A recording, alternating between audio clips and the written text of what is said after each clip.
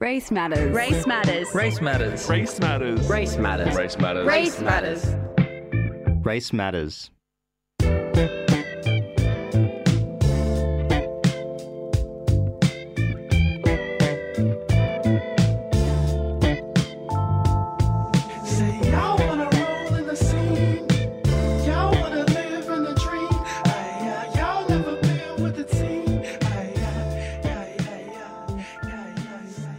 As always, before we start the show, I'd like to acknowledge that we are broadcasting on the land of the Gadigal people of the Eora Nation. This land has been tended to for thousands of years by generations of Gadigal peoples before us. It'll continue to be a meeting place for sharing knowledge, stories, song by generations after us. We are absolutely privileged to do the same today and every day here at FBI Radio. I pay my respects to Gadigal elders past, present and emerging. We're broadcasting from Redfern, the birthplace of black theatre in this country and a site for resistance and resilience for Indigenous folk in Sydney. My name is Tanya Ali. Welcome to Race Matters. This is a show hosted by people of colour, speaking with people of colour about the ways we understand and value our racial identities. We've got a nice little wrap-up show today.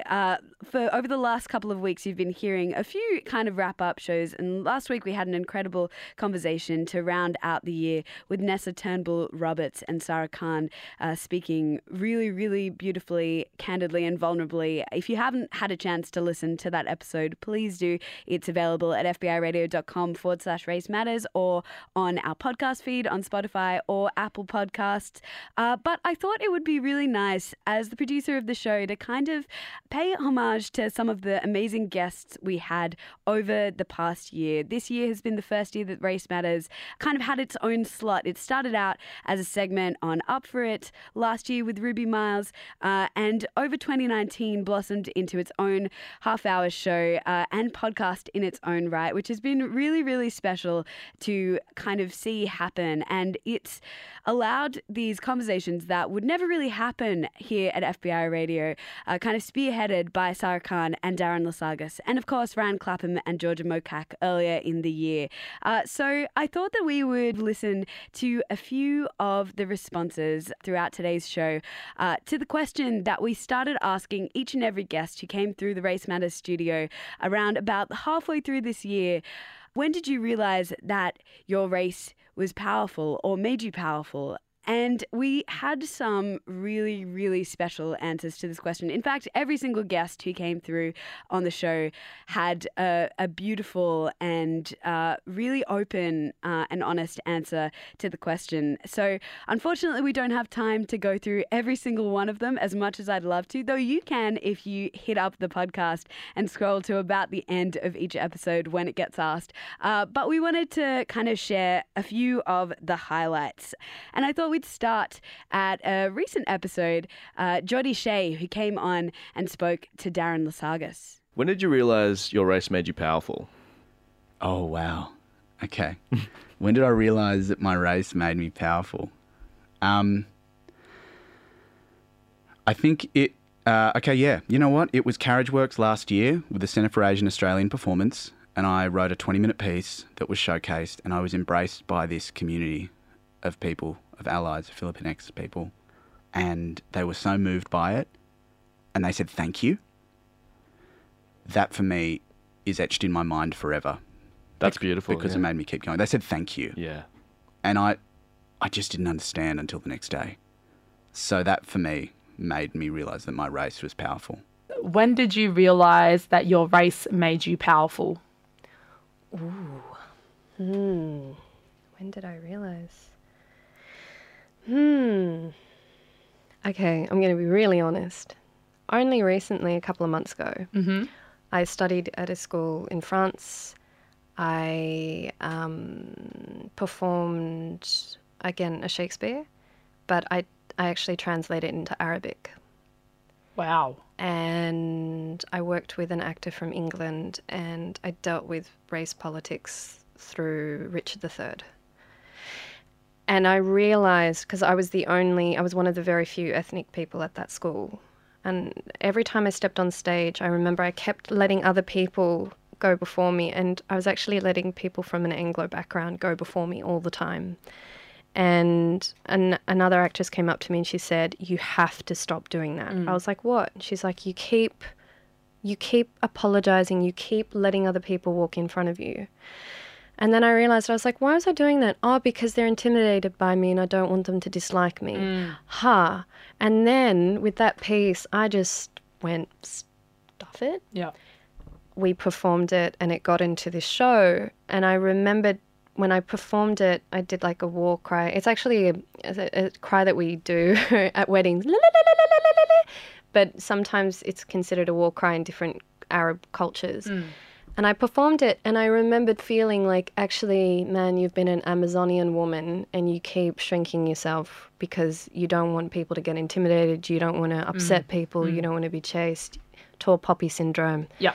And I went, stop. So a couple of months ago, it really hit me. Yeah. Benji, when did you realize there was power in your race? Listen, I knew there was power in my race when it was show and tell at Heights in primary school, and I was in year 2. And you know what I brought to show and tell? What? Bugger on. Oh my God. Because it was like, I grew up in this like small town of like just mainly white people. And I was like, this is my show and tell. So Bugger on is like our shrimp paste, and it's like, smells like shit, and it tastes amazing. And I was like, I opened it up and everyone was like, what the hell is that? And I was like, I eat it. We eat this at home. And then I ate it in front of them and everyone just like screams. And I was like, yes. Like, That's powerful. I felt really powerful. And I was like chasing them with the bugger on. Yeah. There is power in food, isn't there? Yes. Yeah. White It's people can't take life-giving. it. They can't. It's too spicy. That is Benji Ra on Race Matters, FBI Radio 94.5 FM. You also heard in there from Anissa Violet, the star of Halal Girls, and we kicked things off in that little packet with Geordie Shea, a playwright who came in and spoke to Darren Lasagas.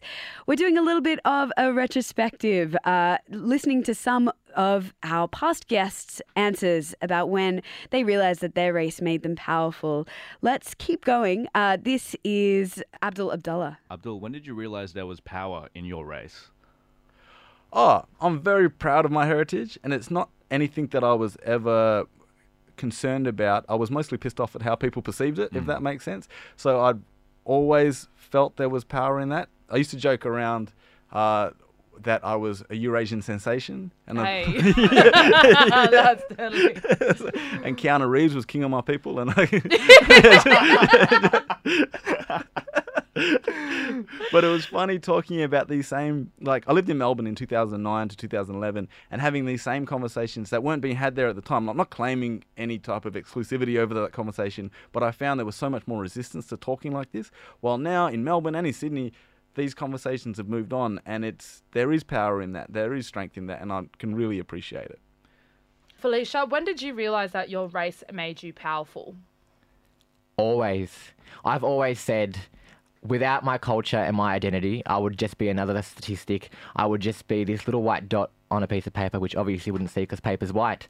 So me and my culture, I would not be the person I am today without my Aboriginal culture. Everything I've been taught by my elders and what I know about my culture, and I don't know everything. I would still love to learn a lot more. So, yeah, I'm everything. My culture makes me who I am. When did you realise there was power in your race? Yeah, okay, this is another one of my anecdotes that, like, involves my parents. Sorry, Mum and Dad, I have to exploit you again. But, okay, flashback to the 2000 Olympics, guys. And I'm looking at Nikki Webster flying through the sky representing Australia. And I say to Dad, Dad, I really want to be her. I want to be her one day. And he looks at me with such sort of conflicted, like, realness. And he says to me, honey, I just don't think you ever will be her because you're not white. And it was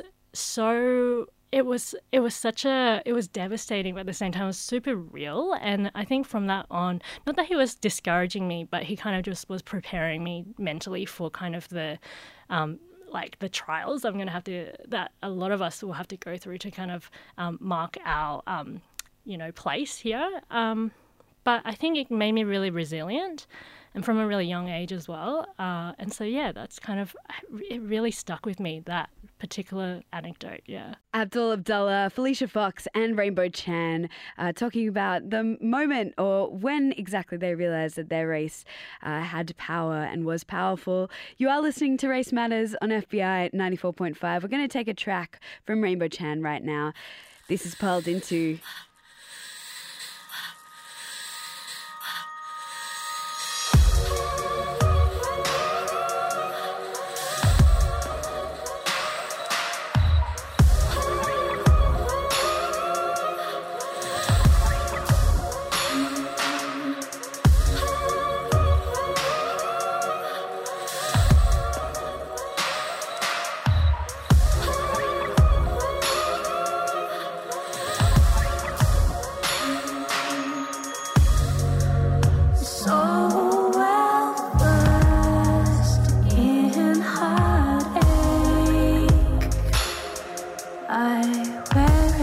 Like a winter coat, my tears have curled into a necklace that drapes around my naked throat. Wear it with pride. Nothing can hurt you.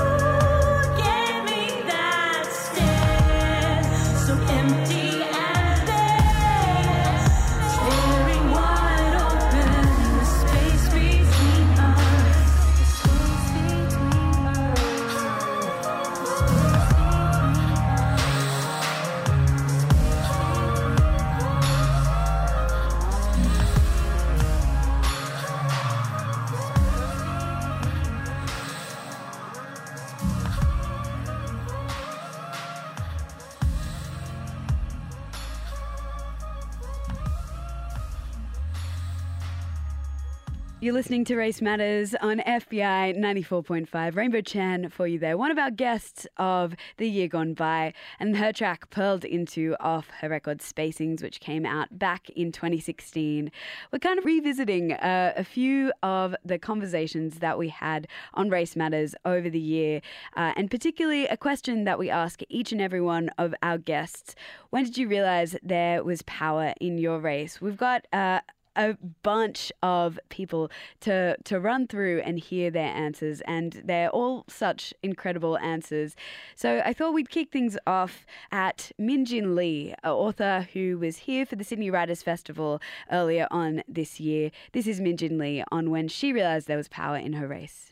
I think I realized there was power in my race when I started to write about it when I was in high school.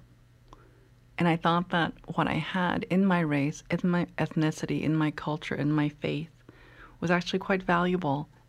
These are my riches. Candy, when did you realise your race made you powerful? Oh, damn. Oh, this is good. When did I realise it? Oh, there's understanding, like little drops of understanding. Like in high school and stuff, I wrote a lot of public speaking speeches, you know. But that wasn't the full thing. I was still pretty assimilated. I still wanted to get that gold star. I think I realised that all I wanted to do was make that change and understand who I was fully as a black woman. Must be around about 30, so about 10 years. And that's when I said to my friend, I wrote this poem, you know, on Monday. I woke up and I thought, I wish I could live as a straight white man.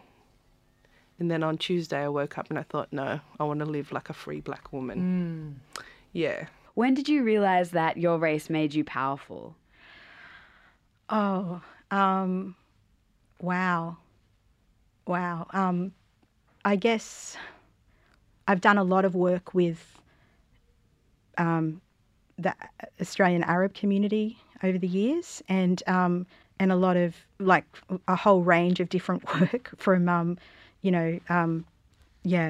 So I guess being with that community and feeling so strong in those spaces. So when we started the Arab Film Festival, seeing all the people there and feeling surrounded by this kind of solidarity and love and energy, and feeling so proud of, being connected to this beautiful community, this beautiful, strong, smart, creative community. That it's probably a moment for me. Back in 2002, I was one of the people who started the Arab Film Festival. So, maybe 2002, because I do remember growing up, and honestly, Tanya, I'm ashamed to say this now, but if you asked me where I was from and you were a white person, I would try and avoid it at all costs. No, I think that's something that's very relatable for a lot of people. But it's kind of exciting that we all go on our journeys to reclaim our identity. This is our favourite question of the show now. When did you realise your race made you powerful? Wow, that's a great question. So I grew up in a family, like a lot of families, that didn't talk about our connections, didn't talk about where we were from. And that has been a great personal struggle for me. I suffered from a lot of anxiety in my 20s, which is a very common experience for Aboriginal people. I think it's pretty unusual if you haven't experienced anxiety or depression or something.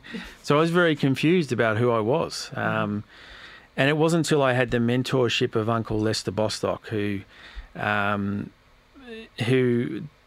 showed me the way in so many ways. He was an incredible human being, a very dignified man, a very humble man. He also had disability, and he was a real leader in developing Aboriginal media and all kinds of stuff.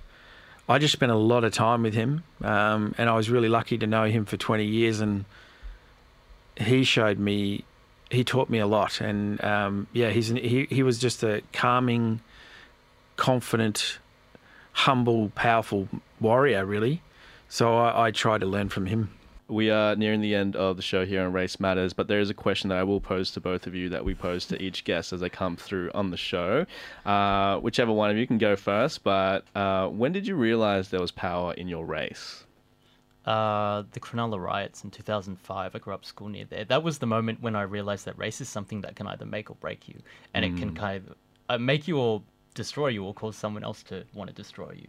Yeah. I think I've always felt powerful and empowered by being Chinese, and there is a comfort and a connectivity that I've always had to my community through that. But I think it was maybe in high school in year 8 or 9 where I'd be speaking to people and they'd be like, "Where are you from?" And I'd explain where I'm from, and they would be like, that's so cool. Like, I wish I had another background, or I wish I was something else, but I'm just Australian. And it made me realise that there's a genuine curiosity, and that having a diverse identity is powerful, and being different is powerful. That's Yingdi Yin on Race Matters, talking about when she realised her race was powerful. Before that, you heard from Justin Tam, as well as Lena Nell Lewis, Candy Bowers, and right up the top, Min Jin Lee. We are going to hear from a few more past Race Matters guests, including Benjamin Law and Su Min Shim. But let's start off with Glennie Thomas. When did you realise that your race made you powerful? When did I realise my race made me powerful? When I was very young,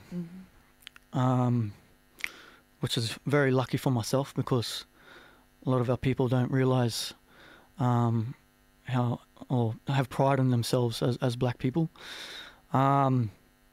You know, a lot of people inspired me to have pride within myself. Family members,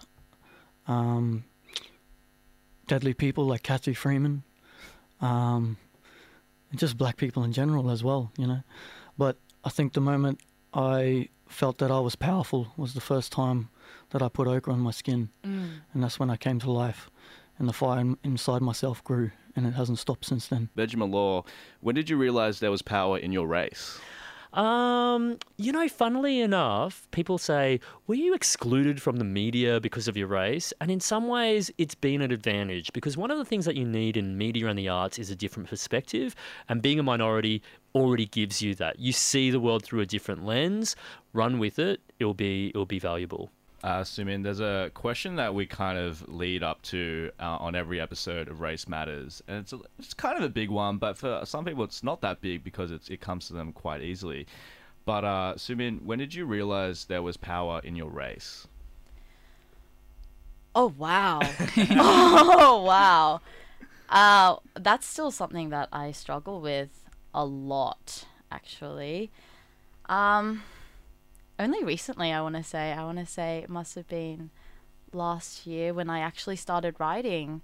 And I think writing was a really important way for me to process a lot of my internal struggles. And I think that's the main difference between my writing and a lot of writing that I see from my white counterparts, because I always think about my audience, and my audience is always going to be for people like me and for young people like me. Whilst a lot of writing workshops that I've attended, a lot of critics will say, try to be objective, don't bring in personal stories, because they see themselves as authorities and gatekeepers. But I think recognizing, who I am and where I come from has meant that I can push against that in some way. And recognizing that helped me feel more powerful about who I am today. That's a big question. Wow. But yeah, only last year. Yeah. If you're listening to Race Matters, we've got a few more little answers to kind of look back on from the question that we ask all of our guests. When did you realise your race was powerful? Let's have a listen to Vicky Van Hout and Joel Bray's answer. We'll start with you, Vicky. Vicky, when did you realise there was power in your race? When did I realise there was power in... Oh my God, I'm always going first!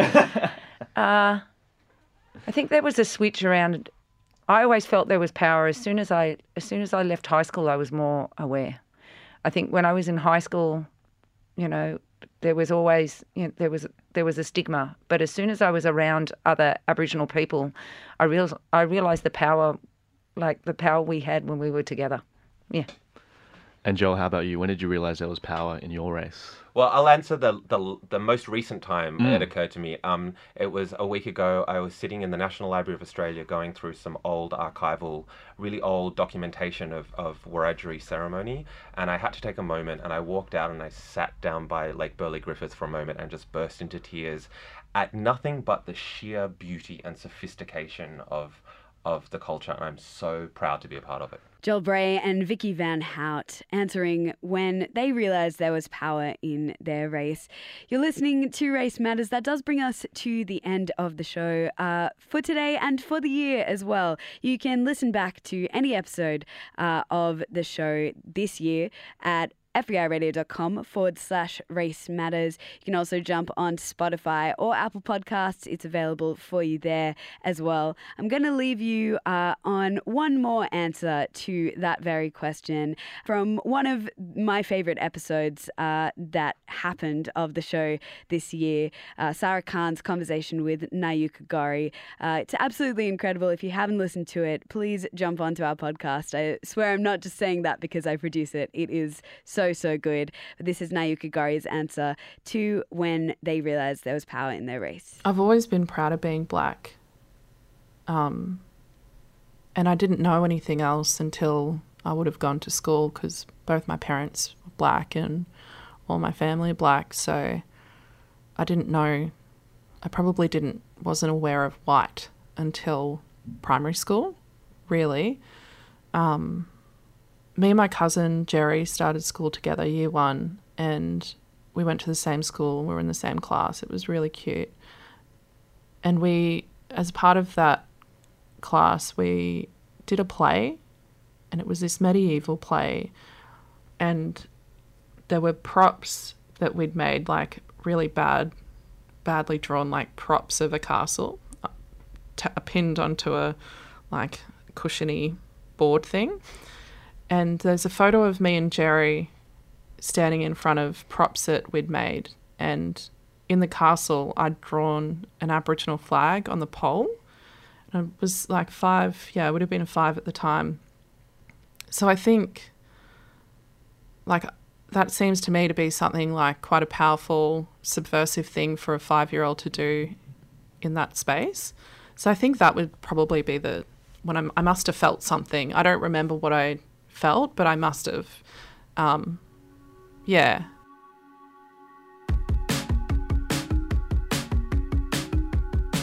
Language warning.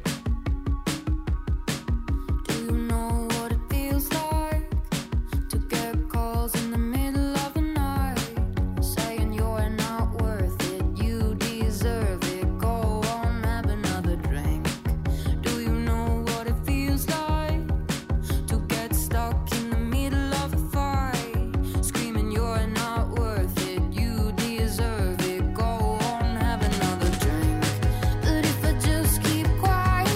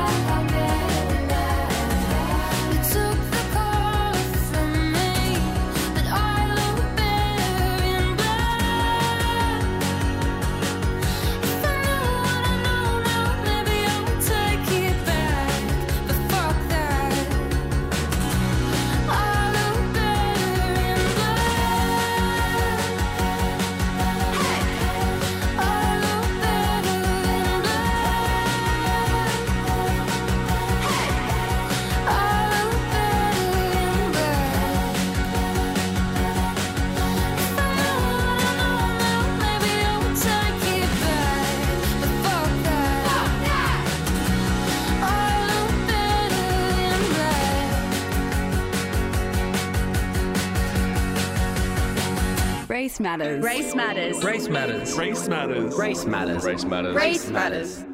Race matters.